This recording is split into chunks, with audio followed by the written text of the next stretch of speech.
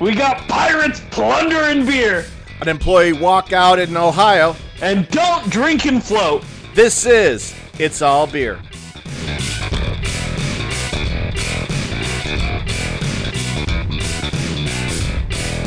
Welcome to It's All Beer, the podcast for people who love the beer industry. Give us 1 hour a week and we'll turn that love into a smoldering pile of loathing and bitter resentment. I'm Jeremy Jones.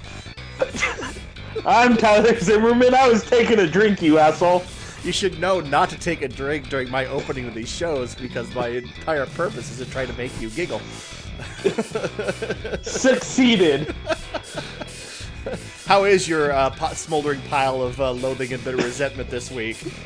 It's doing pretty well. How are you, Jeremy? I mean, I've got a bunch of shit to shovel on top of it. But before we get there, what are we drinking today? So I almost spit out Boise Brewing's Black Cliffs American Stout, which, in my opinion, is kind of.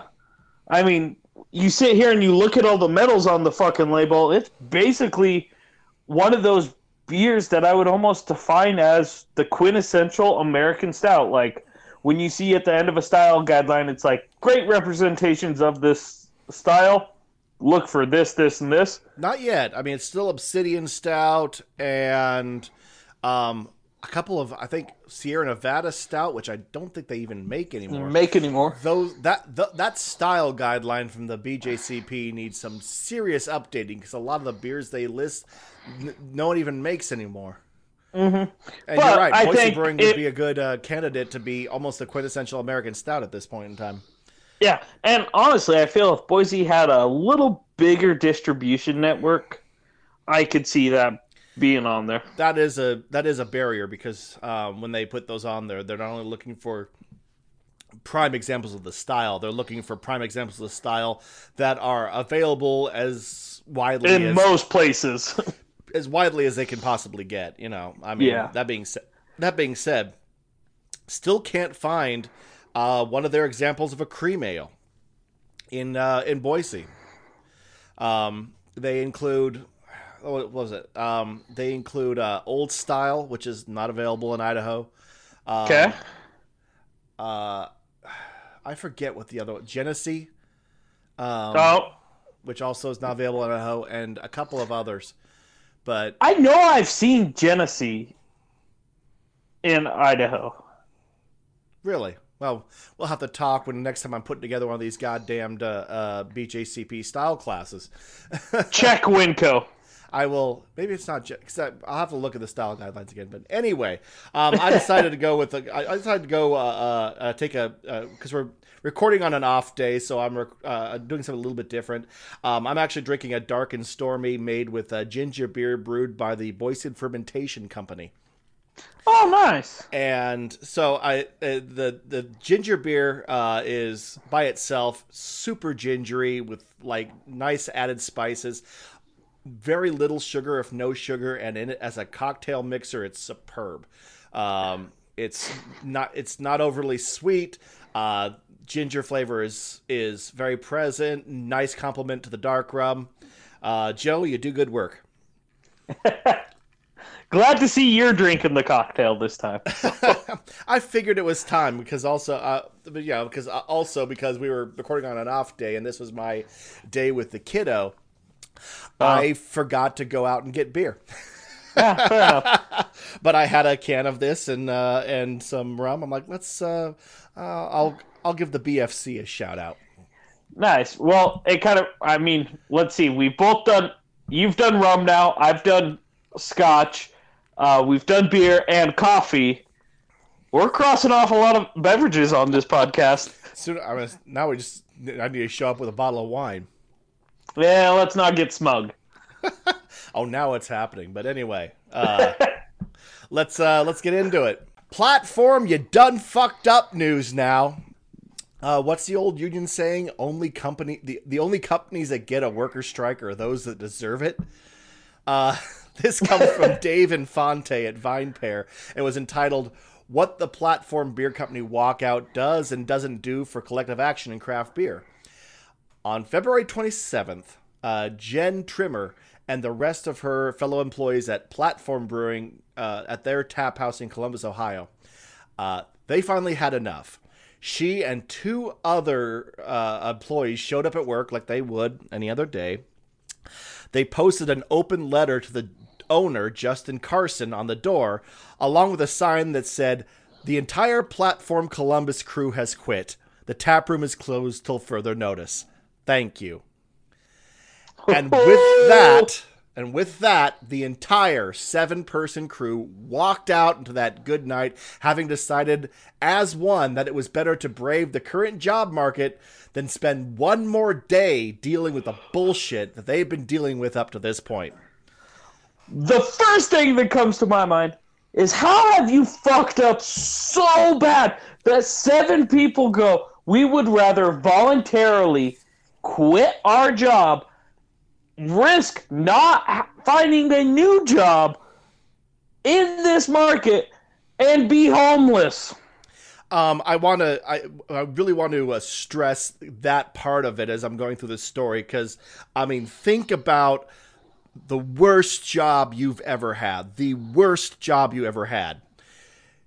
Did it cause you and every one of your employees to walk out as one? Then I'm guessing it wasn't as bad as this place. I'm like, yeah. And the fact that they didn't have one person go, you know what? I'll take a pay raise and stay here and put up with this shit. I mean, or even one or two. I mean, this was a full-on walkout. And you might be asking, what was happening at this place that would cause 7 people to finally go, again, all together, fuck you, we're leaving? Well, the open letter they wrote to Carson states several issues. Some of them arising from the COVID pandemic, including inadequate or ineffective safety measures. They mentioned contact tracing sheets that apparently are used to contact customers if someone at the brewery has tested positive or someone who comes into the brewery has tested positive, except they were allegedly never actually used. And 3 employees came down with the virus. And the third time, the company didn't tell anyone nor shut anything down or anything. They just kept things moving as they would any other day. Oh boy! But as bad as that might seem, actually, it would appear that the COVID pandemic was just the icing on this very tall shit cake. What the prime thing that seems to be at issue here is that they were making they were at the tap room. They're making fewer employees do more work for real shit pay. The kitchen staff, who are paid hourly and make actually 3 times as much per hour as wait staff and bartenders, had their hours cut. And then, in order to keep things moving, bartenders and wait staff actually had to cook food sometimes. For the tip wage. The tip minimum wage, yeah. Which, if you work in the service industry, or even if you don't, you should know, is almost nothing. It's basically since we legally have to pay you something, we will pay you this measly amount. Otherwise, get out there and hustle for tips. I was going to say, the federal tipped minimum wage is $3.25 an hour. That is the lowest you have to pay someone if they make tips. Now, if their tips don't add up to get them up to $7.25 an hour, then they have to pay the difference.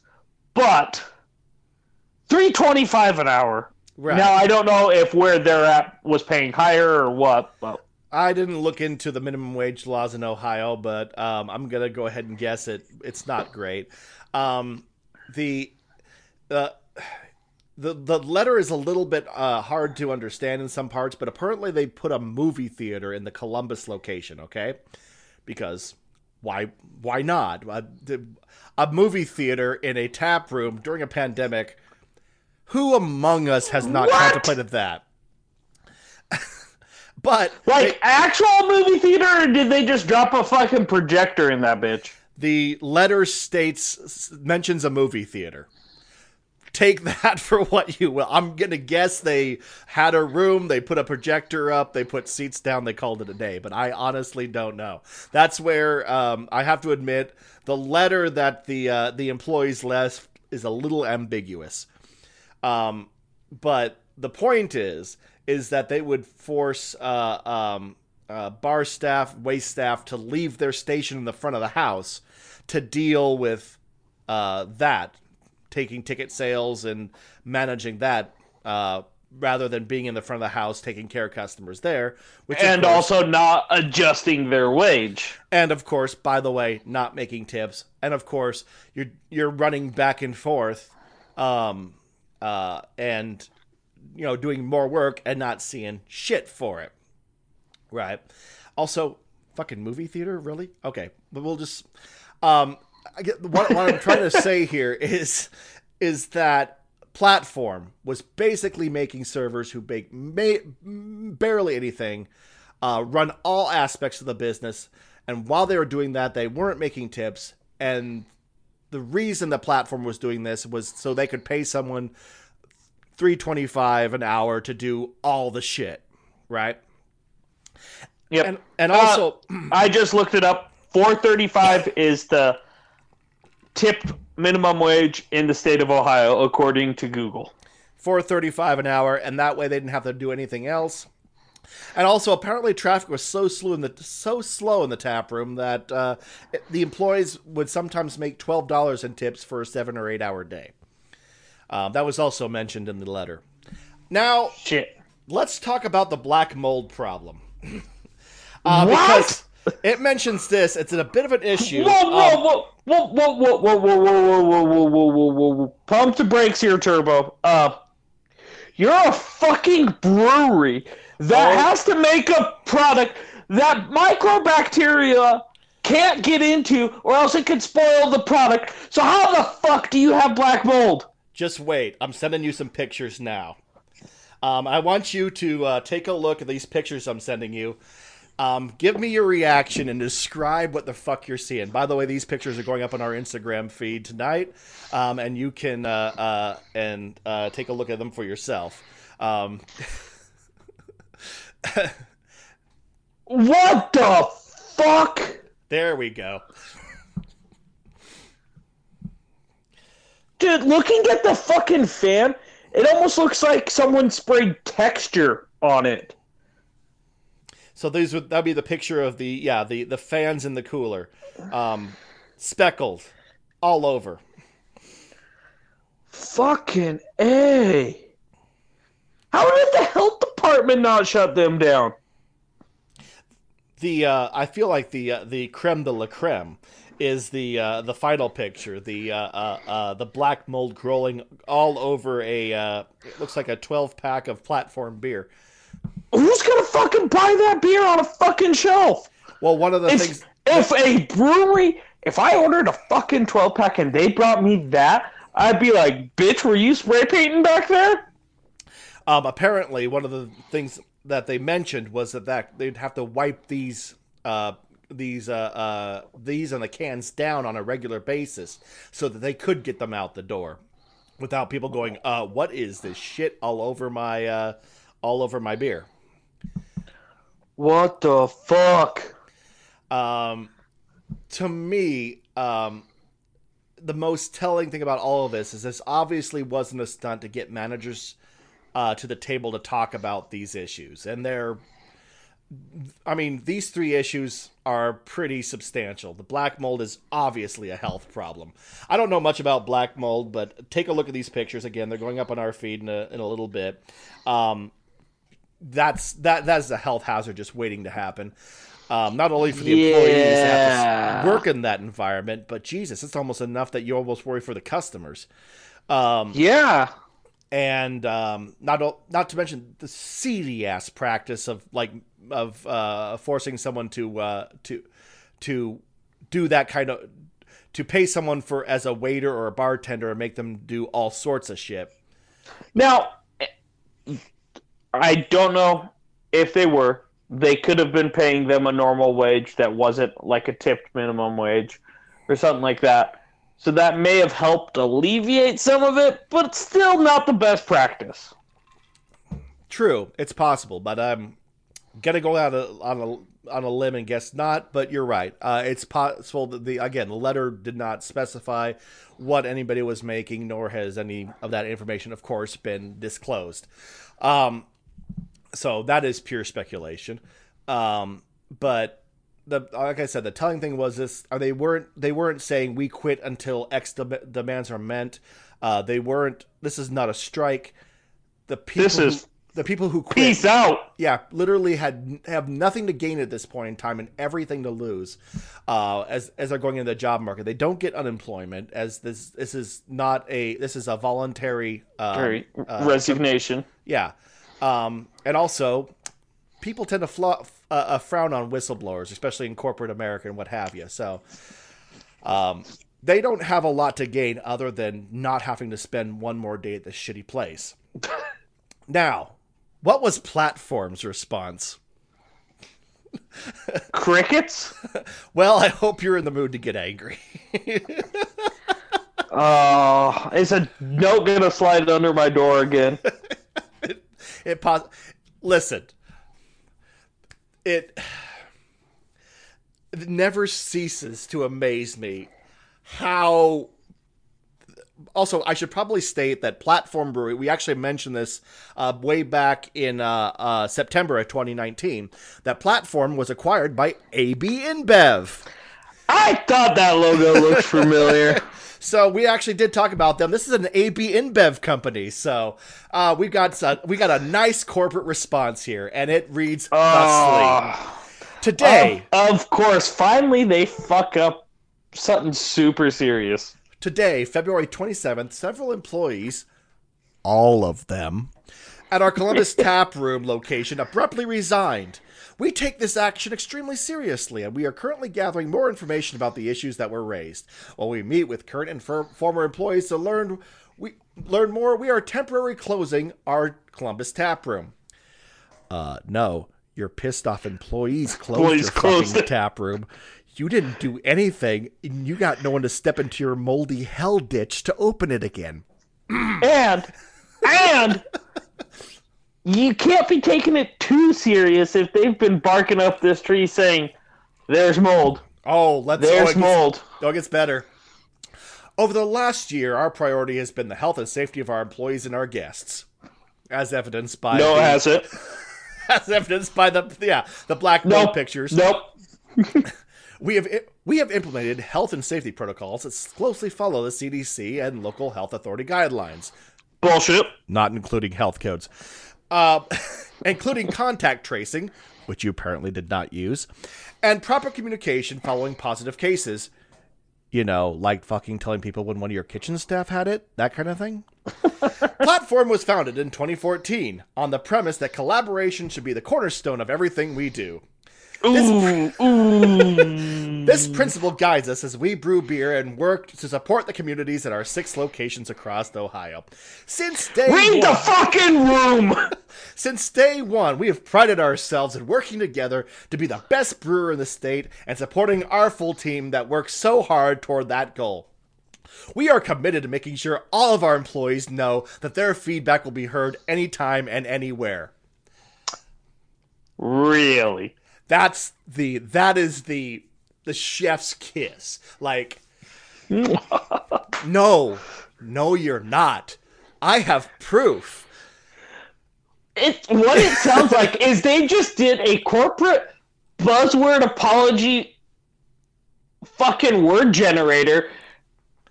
Just had that generate it. They're like, we need 1,000-word response. Bonk, bonk, bonk, bonk. And then highlighted it in fucking Word and said, make this into a paragraph. I mean, it's even better than... I don't know why this is such a fucking corporate thing to do, to state that your company values are exactly the opposite of a thing you're being accused of. But in this case, it's actually so stupid that it makes my teeth hurt. This is like... And the fact that you brought up your founding principle, that is, collaboration makes... Yeah. This is like a security guard, like running up to somebody carrying a TV out of a store yelling, "Hey, did you pay for that?" And the guy saying, "I pride myself in always paying for the merchandise I take out of the store." Yeah. Bitch, you are literally doing the thing. You're doing the exact opposite. I have proof you don't give a shit what your employees think. You want to know what it is? They all said, "Fuck you," and left. This is not the actual employees. Of them. Yeah, all of them at once, not one or two. And by the way, the GM said "fuck you" a long time ago, and that was part of the problem.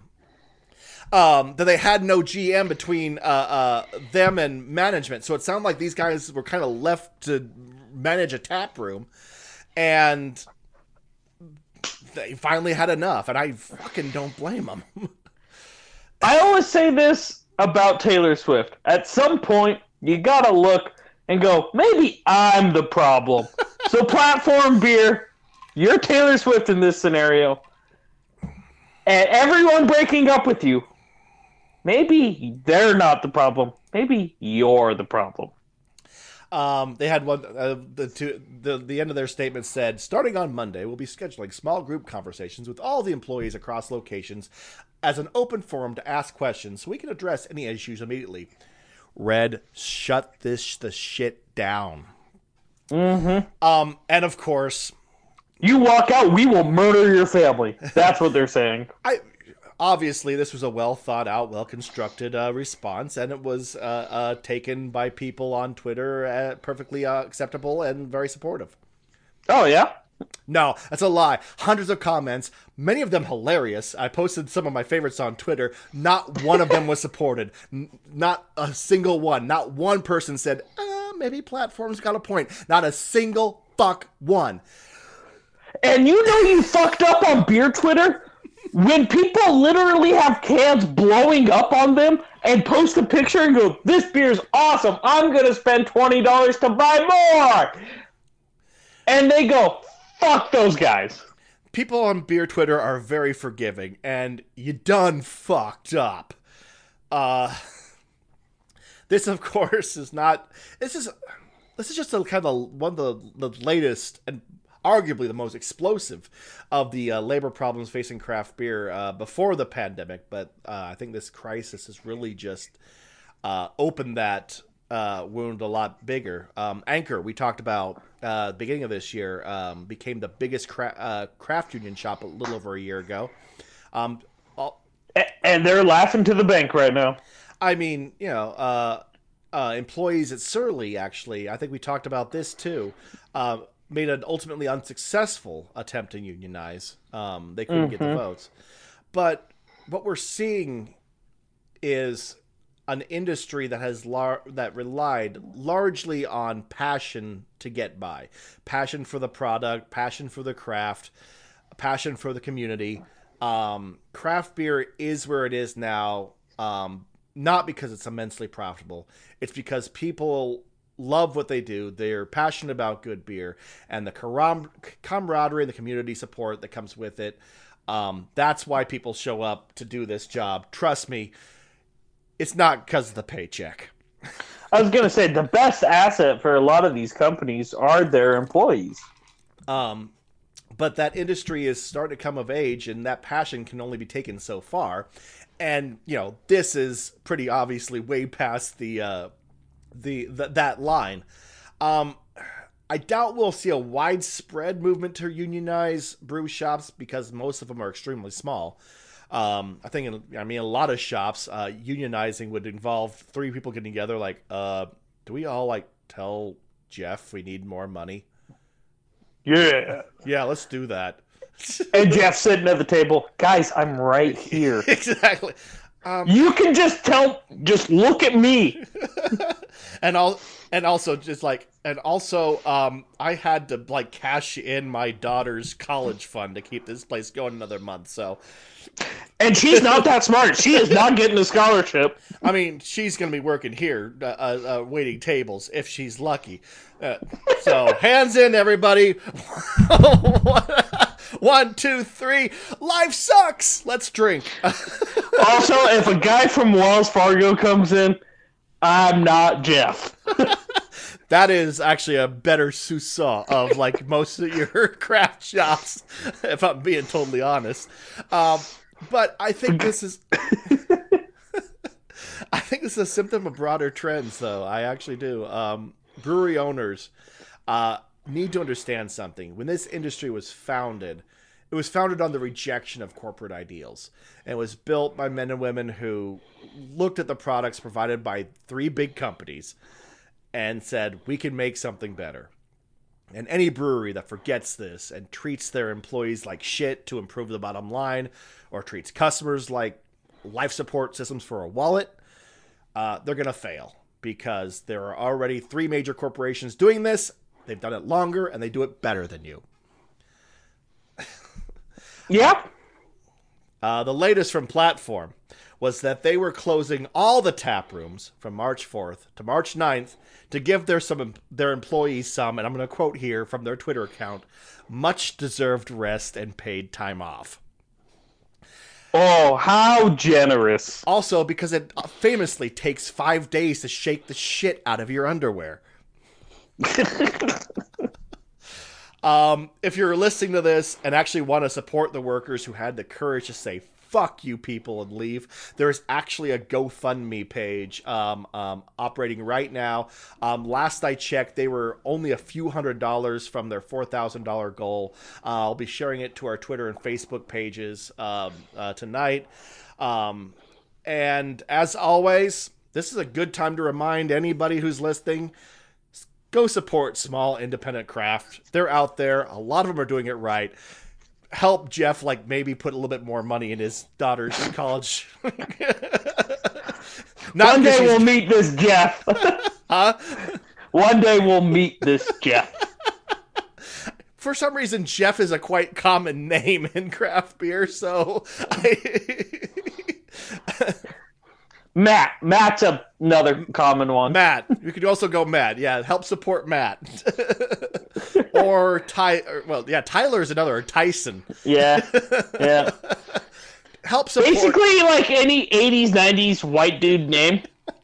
Really, yeah. That's a discussion for another day. If a lot of boys were named that in the 80s and 90s, they could be running a brewery right now. Most likely. Or working in craft beer. But my point is, Jeff's, Tyler's, Tyson's, Matt's, they need your help right now. And some of them are doing it right. And Platform can suck the deepest part of my ass. Speaking of asshole breweries, Tyler, you had an update for us. I was going to say, I did see an update on the investigation into harassment allegations at Boulevard Brewing from a Kansas City news source. They came out the other day on March 5th and had a statement from Boulevard that the Fine Line HR consulting firm had finished its interviews and communicated their insights to the brewery leadership based on their findings as a result of the investigation that we talked about of the claims of harassment. Was it, like a month ago? About a month ago. If you want the entire story, you can find it written out in gory detail on an episode entitled Super Bowl Showdown. And you done fucked up, Boulevard. But long story short, a woman went on Reddit to tell the story of one of the heads of Boulevard basically conducting their own pregnancy inquisition. So, I mean... Yep. Not good. But again, go back to that episode, get the full story. But so, based on what they said on its website, they're going to be taking some immediate steps this next week to do employee education training and improve company work environment that will be shared with all employees this next week. So we will also communicate key information here. I'm sure that will be all they need to solve the problem and will not be performative bullshit. Yep. And that statement right there was just about as corporate and douchey as the we value collaboration. So we're sorry. We fucked up. Please forget about this. Continue to buy our beer. We're gonna have our employees do a training. Go do some fucking stupid like culture retreat where you have to fall back into each other's arms and then act like nothing ever happened. It's not even that. I think one place I worked, it was they were like really convoluted about it. They were just like someone said something to somebody, so you have to watch this video. They wouldn't say who said what to whom, but we all had to watch this video, and that fixed it. Because I was a howling racist before that video, and after I saw that video, I wasn't anymore. I was the video that you don't have to really watch. You can just kind of skip through and take the 5-question quiz at the end. And it's like, should you call your coworker a racist name? Yes or no? And you're like, probably not. And it's like, good enough.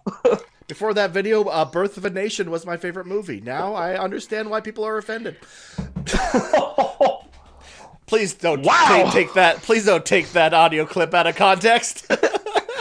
I'm gonna supercut that bitch. Performative bullshit. That's what I'm saying. Tyler, tell us a happy story about beer pirates. Well, it may be happy. I don't know. Happier story about beer pirates? Well, buckle in, you scallywags, because we're going to Buenos Aires. This has been It's All Beer. We're giving up. Man, I can't talk tonight. This is going to be a long one.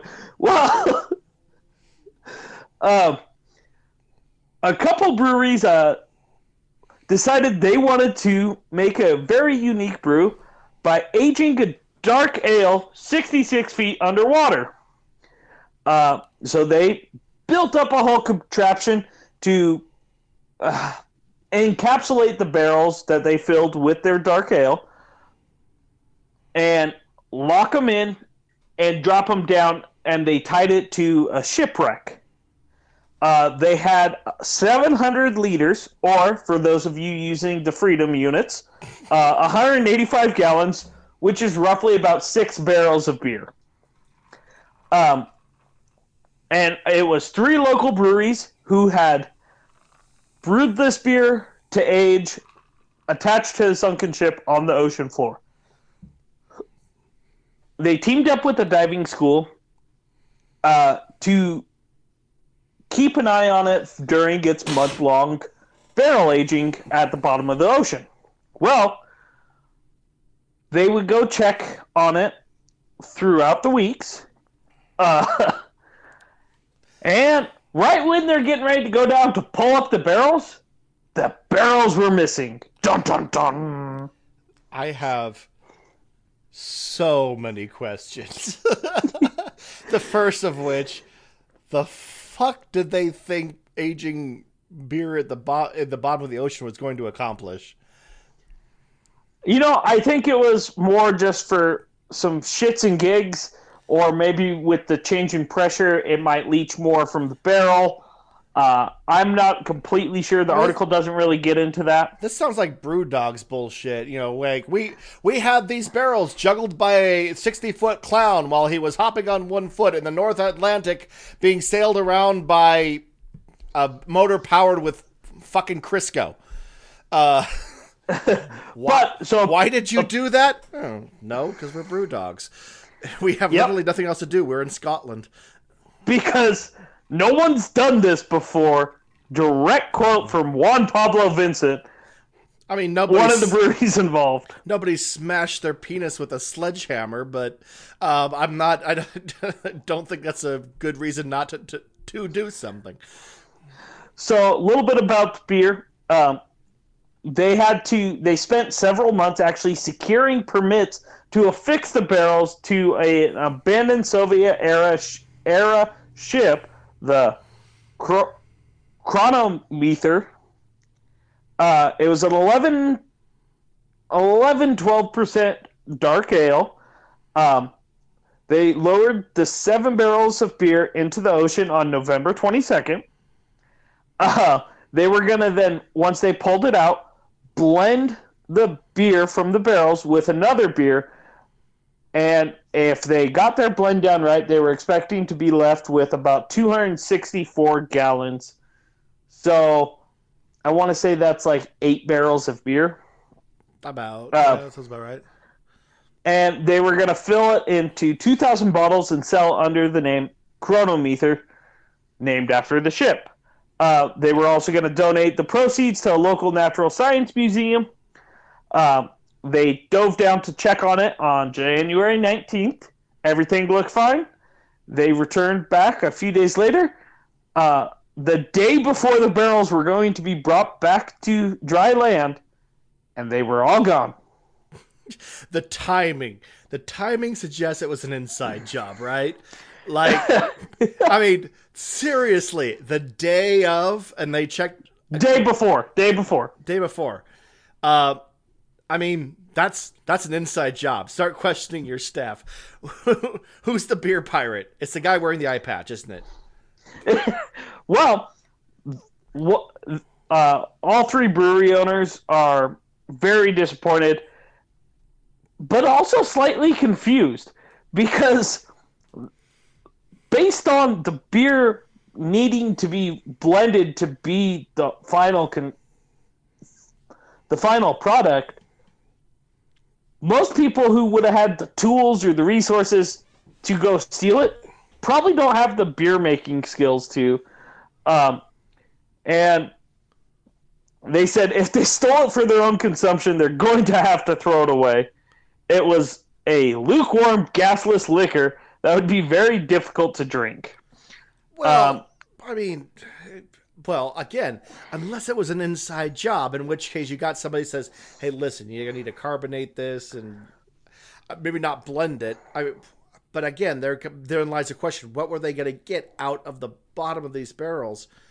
Um, and would it be so totally undrinkable by itself? What flavors are they looking for? I don't know. And The also only maybe thing the article really kind of talks about is they wanted it because it would ferment under pressure. oh, there are yeasts now that do ferment under high pressure, but you can do that in a keg, in a sealed keg. You don't have to go to the bottom of the ocean to do that. But But the novelty. adorable. Again, They're suspecting it was just basically an act of vandalism where they went down, they broke off those barrels, and watched them float the fuck away. I mean, as drunken vandalism goes, it's kind of shit. If you've got a boat and a case of beer, and you're looking to start some shit, you also need scuba gear. Yeah, because I don't know anyone who's going to hold their fucking breath and dive down 66 feet. Fuck that. You have resources. Go back on land and blow Buy up. beer? I was gonna say blow up something. I mean, it's just kind of if it is just an act of hey butthead, we're gonna cut these barrels. They're gonna float away. Yeah. Yeah. What's that do? No one gets to drink the beer, dumbass. But one of the owners says, we can't let them win. We have to do it again. Can't let the terrorists win. Can't let the pirates win. The beer terrorists. So, if you know anyone who randomly came into about 185 gallon of lukewarm, about 11% beer, maybe reach out to these breweries. Also, I'm reminded of like one of the origin stories of IPA. Um, uh, it's probably not true, but it's it's one of those apocryphal stories. Was that a shipwrecked a British ship heading for India wrecked off the coast of Scotland? I don't know why they were in Scotland. It's just go listen to the fucking story. They shipwrecked off Scotland. Barrels floated onto shore, and the Scottish people, being fucking Scottish, Drunks? drank it and were immediately in love with this new type of beer that just floated onto their shores. I guess what I'm saying is, we could be seeing the birth of a style right here. Like some random barrels float up in Brazil, and they're going to drink it, and it's going to be a Brazilian dark ale. I would actually be curious if these were just popped off and let float away, where they wash up.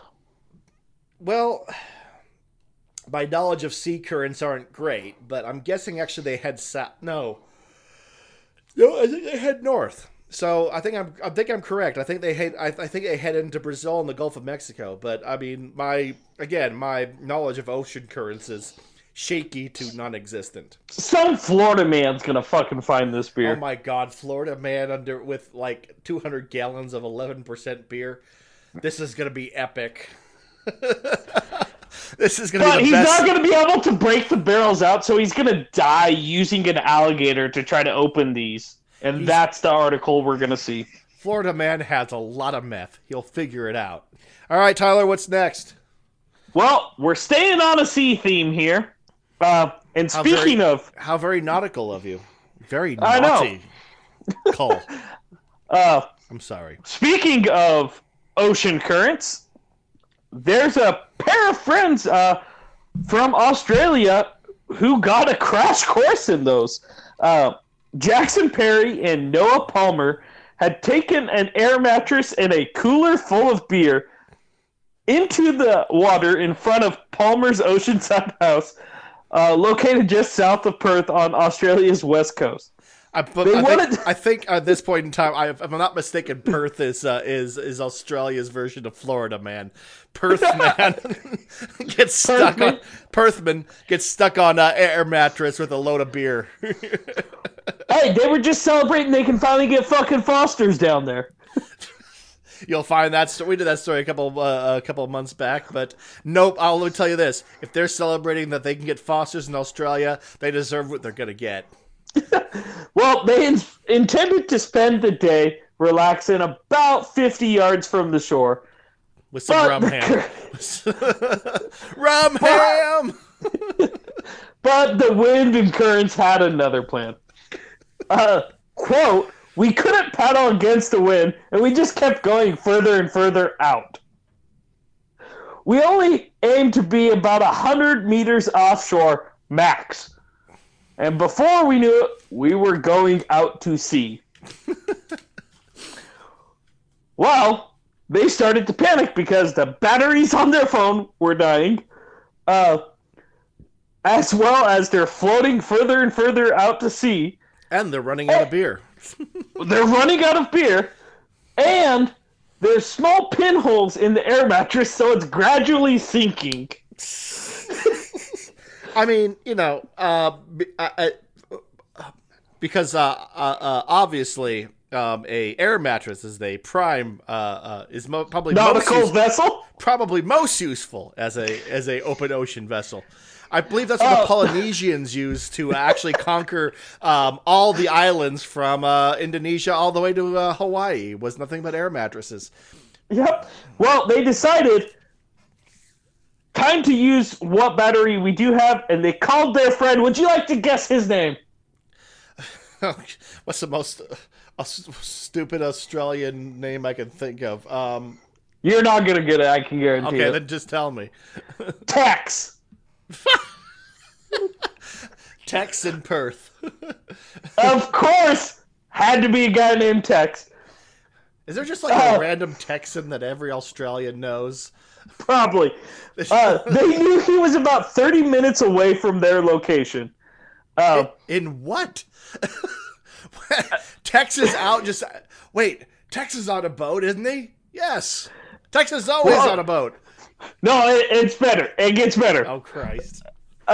So they're continuing to float. It carried them 2.5 miles out into the Indian Ocean. Oh, my God. So to stay afloat this whole time, Palmer jumped off the mattress every few minutes and reinflated it manually while the duo waited for help to arrive. So this motherfucker's hopping off, treading water, blowing up the fucking air mattress, hopping back on, a couple minutes later, hopping back, and repeating. What's his friend doing? Just like... She's doing what Rose did in the Titanic. She's like, there's not enough room for both of us. Hi, mate. You're doing a great job there. Just keep blowing that dinghy. We're doing great. That's my Australian Dump accent. out the fucking cooler. Dump out the cooler He's just sitting into on the ocean. Close that lid, and that's a flotation device, motherfucker. Did you just advocate that Australians dump out beer? True. Well, chug then. So they drifted for 3 hours. Tex finally arrives on a jet ski of all things to rescue his friends. That is the most American thing I have heard. Oi, Tex is here to save us. No. Hey there, guys. Heard you had a bit of trouble. Get on my jet ski.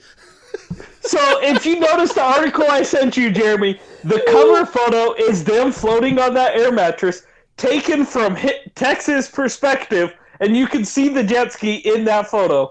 Give me one. Actually, did. Oh my god! I can't believe I didn't notice that.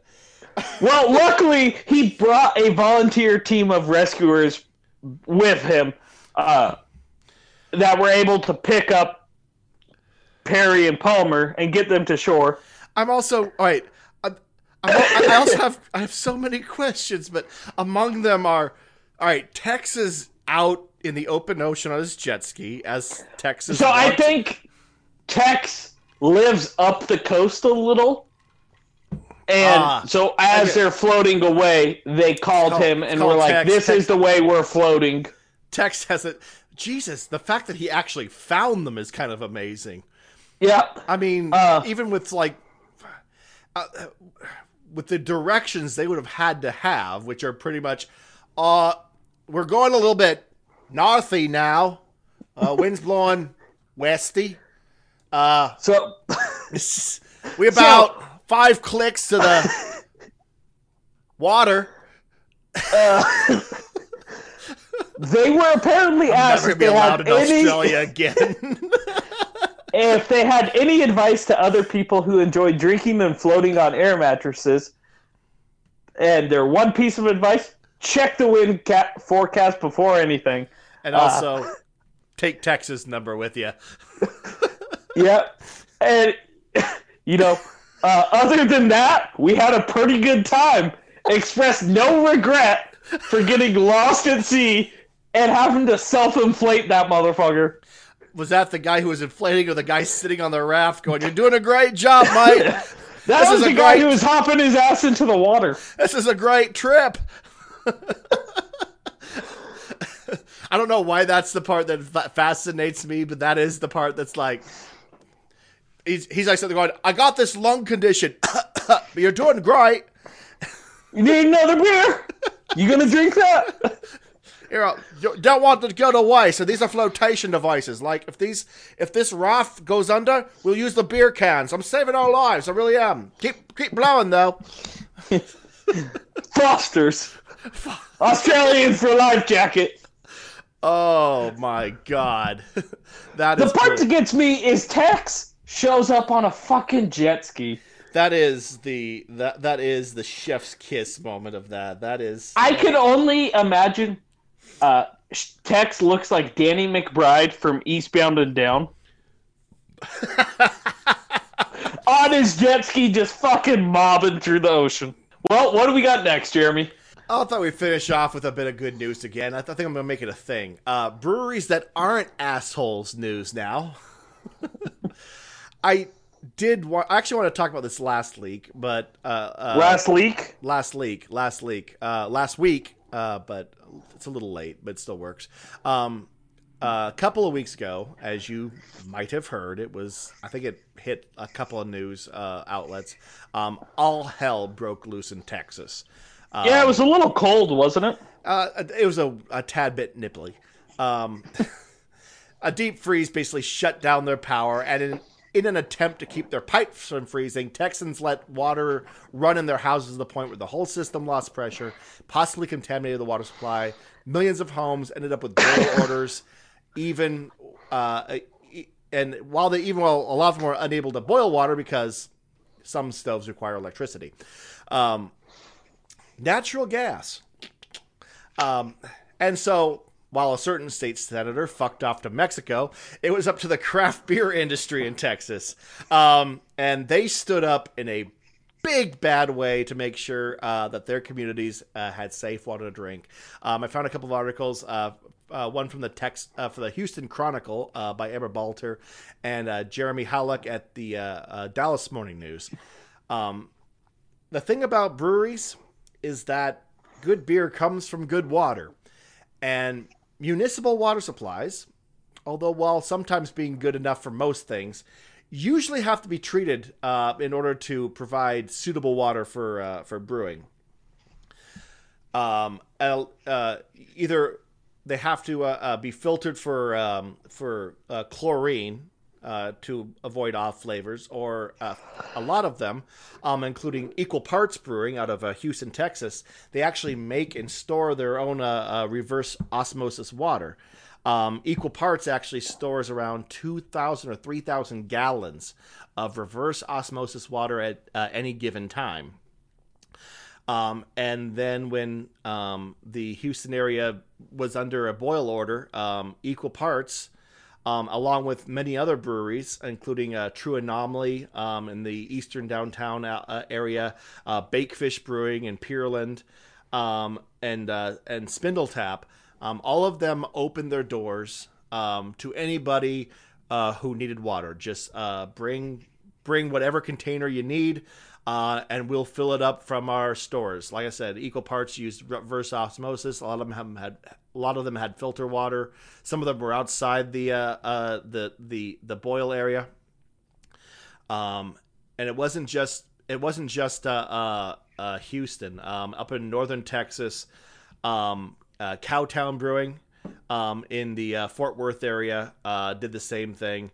They were lucky; they were in a no boil zone, so they were able to basically turn on their faucets and fill anybody's container. Panther Island Brewing in Fort Worth filled up filter water. Hop Fusion out of Fort Worth, Funky Picnic, and Wild Acre Brewing out of the same area. Out in Denton County Brewing Company, buckets, coolers, whatever people brought with filtered water from 2 gigantic storage tanks. And they also distributed $4,000 worth of bottled water that local businesses and community members put together.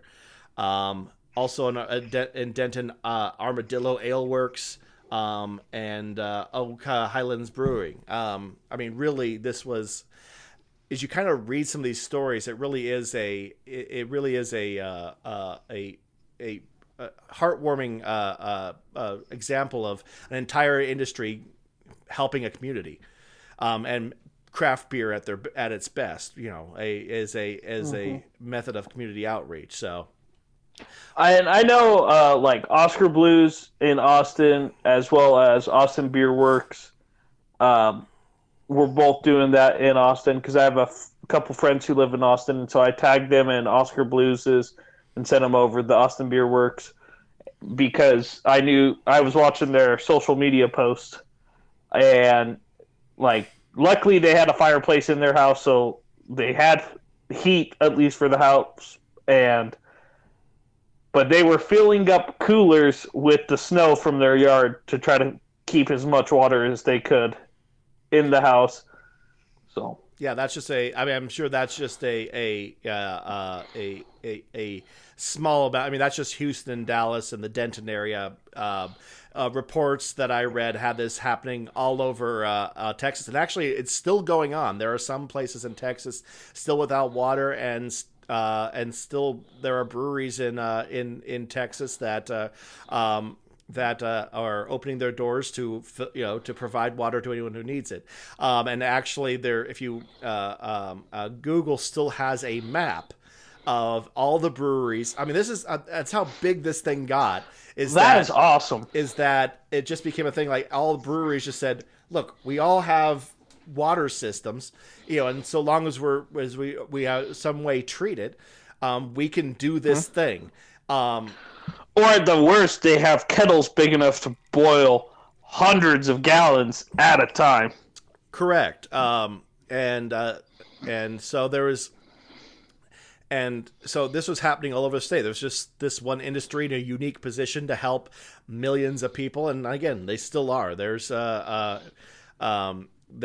a Google Maps showing where you can pick up clean water if you need it in Texas, and that was just actually. And I first heard that story. Brandy Smith, who I follow on Facebook, remarkable reporter in the Houston area. She was the first one that it was like in the middle of the thing. She mentioned a couple of these breweries saying, if you need water, go to these, go down here. Sweet. So it just, I think it's just a nice thing to end with. Lately we've focused on a lot of breweries who are doing shitty. These are the ones that are really showing what craft beer is all about, and what it's always been about. Exactly. So, hats off to them. And Texas, fix your shit. Tyler, do you have anything else today? Nope, that is it. I actually have one thing to before we take off. I got something on Twitter. Will Sinclair, a fan of the show and actually a member of the Brewnomics podcast, he reached out to us about the MGD story we did last week. It turns out that there is no distressed font. The picture that MGD used for their press release and the picture provided to the news source that you used, there's nothing wrong with the font because pictures of the packaging coming out show a nice clean font that very clearly say Miller Genuine Draft. Genuine Draft. What you saw was a very poorly placed droplet of condensation. Oh! Fair enough. I looked at the two pictures. You go, okay, no, it looks like it's the font, but you look again, and it's like, okay, no, actually, that's just the picture that they took when they did the press release. But again, in that picture, in that press release, it does look a bit like Miller Genuine Craft, but. Yep. Unless you are of the opinion that AB InBev is in league with the moisture content of the atmosphere. Hey, that's Molson Coors, not AB InBev. That's how insidious they are, Tyler. Hey, and you can add moisture to cans in Photoshop, motherfucker. That's how AB InBev gets you. See, they were trying to discredit Molson Coors, and then they're going to elect the proper president in a few months. Well, thanks for that info, Will. We appreciate it. Yeah, thanks for listening and pointing that out to us. If you also want to point out our glaring errors on Twitter, you can certainly do that. We're on at It's All Beer 1. That's where we put all of our all the stories we use to put the show together. We have Instagram and Facebook where I put story links and pictures, including some really awful black mold pictures that you can all enjoy as much as Tyler and me have. Just have that